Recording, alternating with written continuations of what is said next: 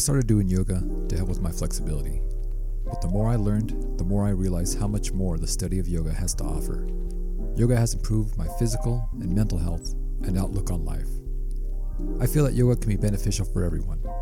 My mission is to share what I've learned about yoga with all the non-yogis, Joe Sixpacks, and everyday people in a down-to-earth fashion. My name is Luis, and this is the Ordinary Yogi Podcast.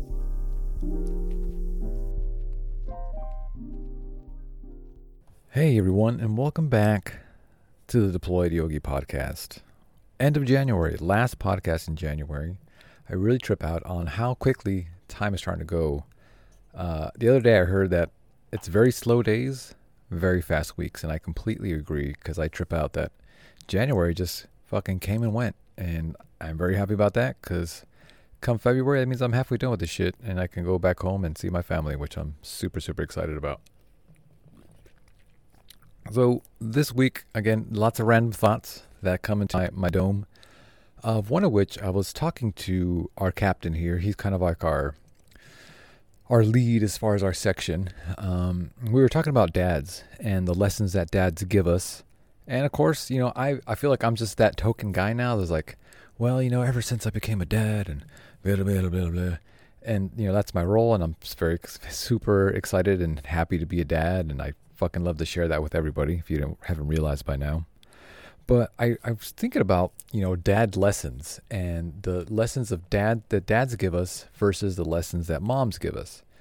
And, you know, not one's better than the other. Each plays their role. But the more I thought about it, I thought that dads give us lessons that we don't really understand until much later in life. I feel like we try to prepare our sons, or I feel like dads try to prepare their sons and daughters and kids for the world that is outside, right, to the future. So the lessons that they give us maybe seem kind of harsh, and I really identify with the conversation I was having with Captain, because we're like, man, we're always like, man, why the fuck is our dad so hard on us? Why is he kind of a dick? You know, like, again, thinking, you know, when you're a teenager, you're super angsty, you wanted to do out and venture out and be your own person. And your dad is, or at least my parents or my dad was kind of really not about that. But realizing now on the opposite end, or now just being an adult, I kind of realize that all the pieces kind of fit together. Like, oh, that's why you were kind of hard on me. I get it now. And the captain was agreeing, like a lot of the stuff that his dad was trying to teach him didn't click until later in life when he went out on his own and tried to, you know, be an adult essentially.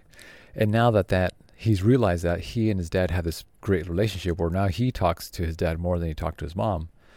And I kind of just identify with that and just realize, you know, that's kind of my role, I think, as a dad, is just to, I mean, as parents in general, but more as a dad, I feel dads test their kids a little bit more. They try to push their limits just a little bit. They're okay with a little bit of danger. You know, they understand that that's fucking life and you got to kind of toughen this kid up, so to speak. And, you know, moms, again, this is generally just me spitballing. I feel moms' loves and moms' lessons are more in the now, and they nurture the kid and show them about love and compassion and everything else. They make them feel good in the moment, which is also very, very necessary, you know, to make that kid feel loved and give them the attention and everything.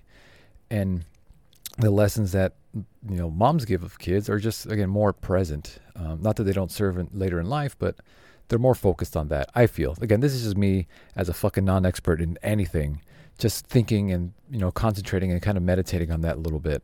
But for you dads, I would be curious to see if you feel the same way. So if any dads are listening, please send me a message. Let me know what you think about that.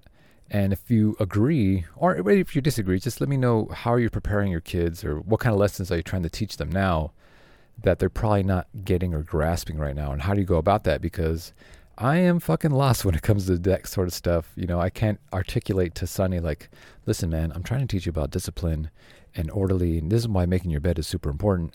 You know, he's not going to fucking realize that until he's much later in life and he's older. And I guess thinking about it now, saying out loud, there's going to be a point in time where I think all kids just go out and venture, and they have to find and be their own person. And that means disconnecting from us for a little bit, at some level, and that kind of super breaks my heart. But just realizing that's a part of it. I did it, and I'm sure Sonny's going to do it at some point.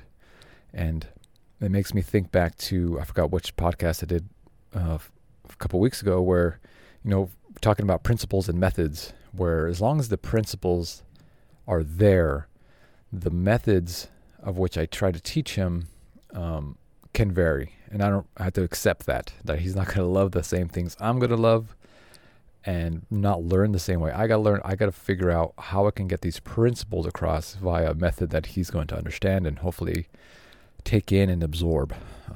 But that's, it got me thinking about parenthood and how we, as a dad or as a parent, we're fearful for our kids always. I had a conversation with my wife about this earlier today, and I worry about Sonny all the time, and it's like these outlandish fucking things like, oh my God, what if this happens? It's like a really kind of 1 in 1,000 type thing, or even less so.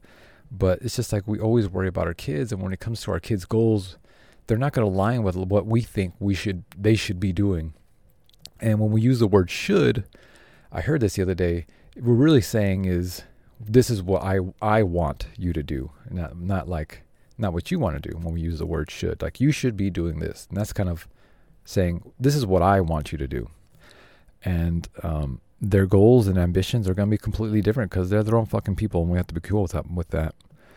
And I was having a conversation with a female that I work with, and she's super young. She's 23, and she has these goals and ambitions, and her parents, not that they don't encourage it, but they're very fearful of her going out and doing these things. That's how I look at it anyway, as a parent. Is like, what if this happens? What if this happens? You need to prepare for this. And luckily she's not listening, and not listening to those stories that are being put on her. And I kind of told her of this thing where there's a story, I think it's Plato, whatever, showing off my brain a little bit and telling these fables.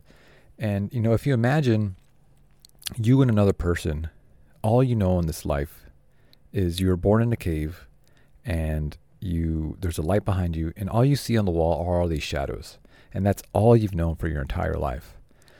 And that's what you're going to think the world is, right? Because you've just been subjected to just this view of it. Now imagine you break free of this cave and you go out into the world and you fucking see colors and trees and flowers, and it fucking blows your mind wide open. And you try to go back to that cave, or you go back to that cave and you try to explain what you saw to this person that's still in there. He or she will not even believe or comprehend or try to picture, because no, that's not what the world is. The world is this. It's these shadows on the wall. And that's how I explained to her, your parents only have this experience that they had. If they grew up in the same town and had the same life and grew up on the same block, not that there's anything wrong with that, their understanding of a much bigger world it's really hard to explain to them because they've never seen it or experienced it.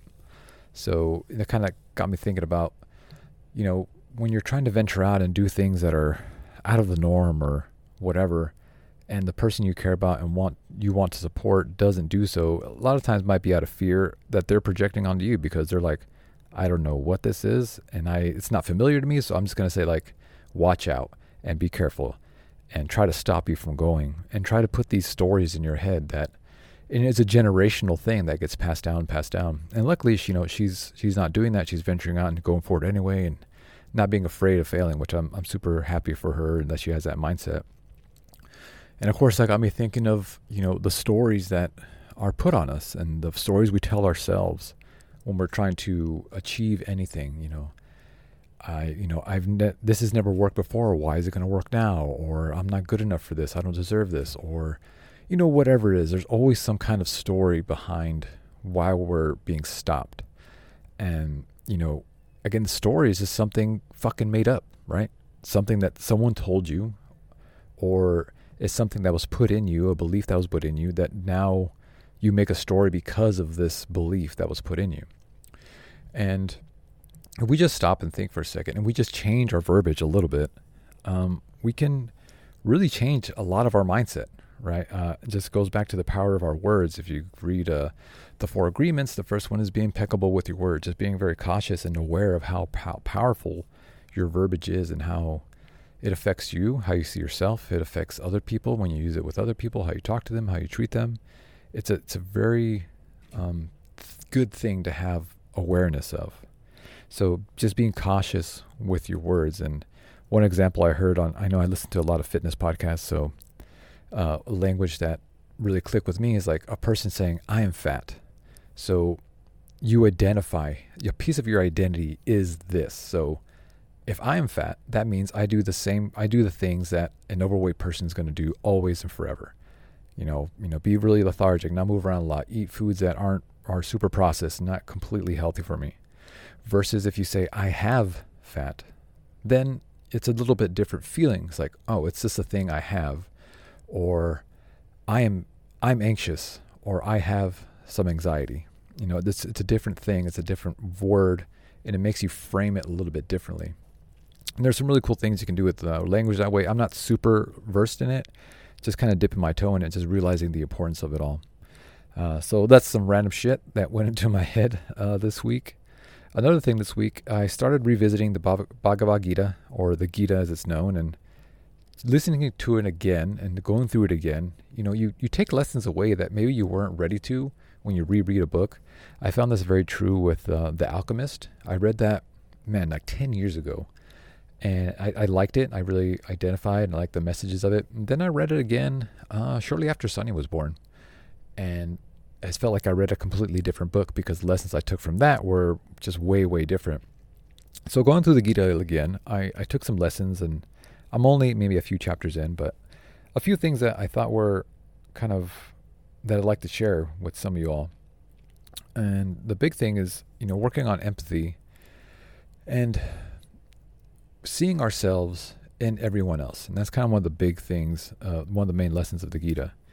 And what I mean by that is realizing that this physical body, this meat suit that we have, is just a temporary, it's just a vehicle, and our spirit or soul, whatever, eventually it's just going to discard it, and we're going to move on to something else, whatever that is you believe in. In the Gita, it just means you're going to be reborn into another body, and you're not going to remember the previous life. But that's how every rebirth is after a death, and vice versa. So when we realize that this Atman, as it's referred to, the spirit, is in all of us, we can then start to maybe see that we are all the same, that we're all from the same shit.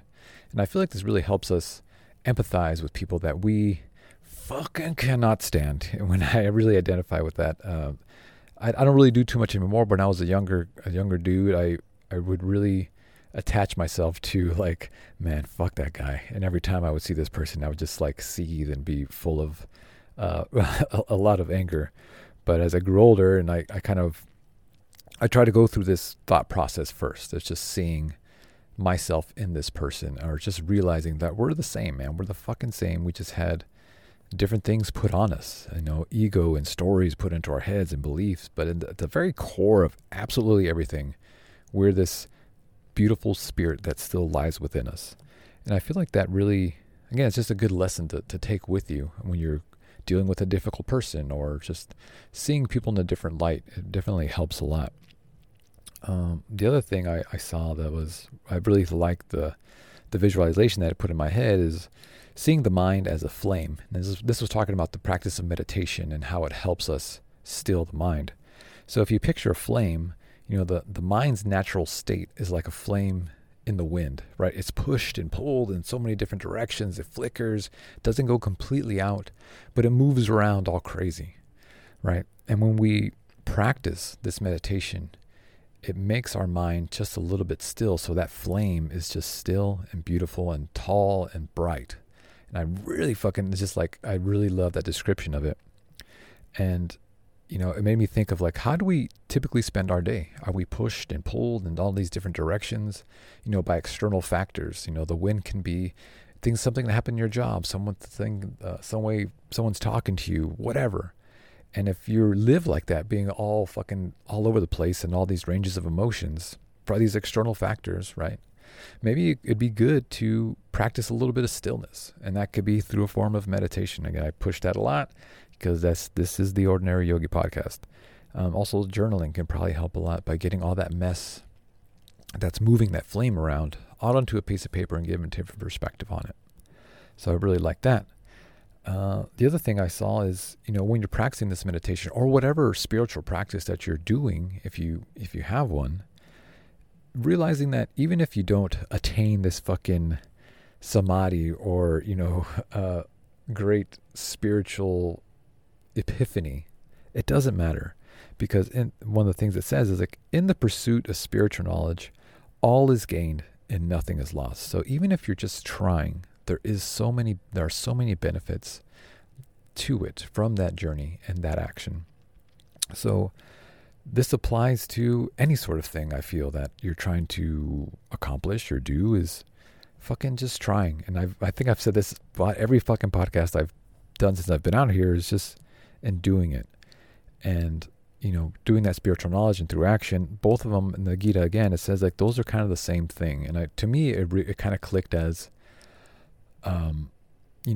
doing something is the same thing as taking in knowledge, because as you're doing, you learn so much about yourself, about this thing that you're trying to accomplish, about life and lessons and all this sort of stuff, that it's so much better than just sitting there and just taking in information all the time, which is beneficial at some point. But at a certain point, you got to put the fucking pedal to the metal and see what this is actually doing for you and putting it out there into the world. The one example or metaphor, whatever I use on the very first podcast of this thing I'm doing, is the example of cookies, right? If I have the world's best cookie recipe in my head, that knowledge, right? It does absolutely fucking nothing until I put that knowledge into action and put it out there without any sort of expectation, where I just make these cookies. And then while I'm making that cookies, I learn more. It's like, oh shit, I baked it for 20 minutes. I probably need to bake them for 17 next time because they're a little too well done or whatever. Maybe I need to put more chocolate chips into it. And then that action and knowledge kind of marries together into this beautiful experience where we're so much better off than if you just again, ingested information over and over and over and over again without doing anything about it. So what I'm telling y'all is just make the fucking cookies, man. Just do it and learn from it. And you're going to be so much better off if you just thought about making cookies this whole time. And those are the weird kind of things I think about did week to week. As far as actual things that happen outside of my head is, I held another meditation class, and, I think last week I mentioned I just need to adjust fire, advertise it more, just keep showing up without any expectation. And this week I had like 8 people show up to this thing, and it was, first my feelings were surprising. I was walking to the room where I did it, and a couple young ladies were, "Are you doing the meditation?" I was like, "Yeah, cool. I got 2 people." And as I was setting up the room, 2 more people showed up. I was like, "Oh shit, all right, cool." And we sat down. I kind of started explaining what my meditation looks like and how I use it. And then 4 more people showed up. So I was like super happy, and it felt really, really nice. And to be honest, I was super nervous. Again, because I didn't want to look like a fool.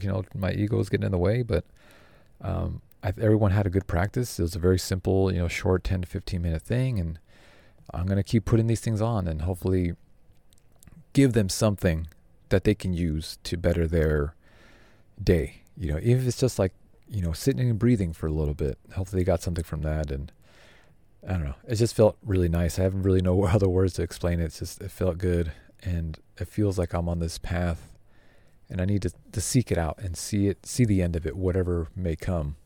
And that's something I was also thinking about now I say it out loud is, a habit of mine that I've noticed is that I only go maybe, 70 to 80% into most things, and I don't see things out through the end. I reach a level of competency, and I was like, all right, I'm cool here. And I don't go any deeper, and I try not to, and I don't go it. And I've I kind of question is it might be fear of failure, it may just be fear of like, maybe I'm not as good as I thought I was, and just not testing myself.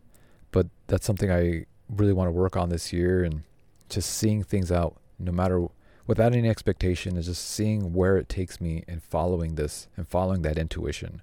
So that's what I'm doing with this meditation. And, I'm taking a meditation teacher workshop in a couple weeks. I'm super excited to be a part of, and just seeing how fucking deep this rabbit hole goes, everybody. And the last thing I'll leave you with this week is, here we don't really get to pick your food. It's like a pretty set schedule, pretty set menu, or we have basically the same thing most days. They vary from day to day, but it's some sort of chicken, some things like whatever.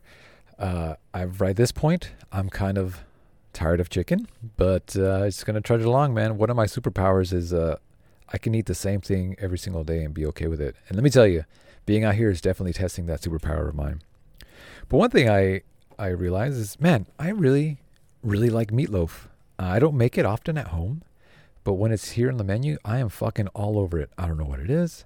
It's just delicious. It's a meat loaf. How fucking doesn't get any better than that. But anyway, that's like the super random thing that came to my head today or this week. Anywho, I appreciate you all listening. Hopefully these ramblings are serving you at some point, if just making you say, Lucy's a silly bitch. If anything, right? If you have any questions, concerns, please reach out. If you're enjoying what you're listening to, please share it with your friends, leave a rating, review, send me a message, whatever, man. That's it. Another week done. I really appreciate you guys following along, and I will talk to you all next week.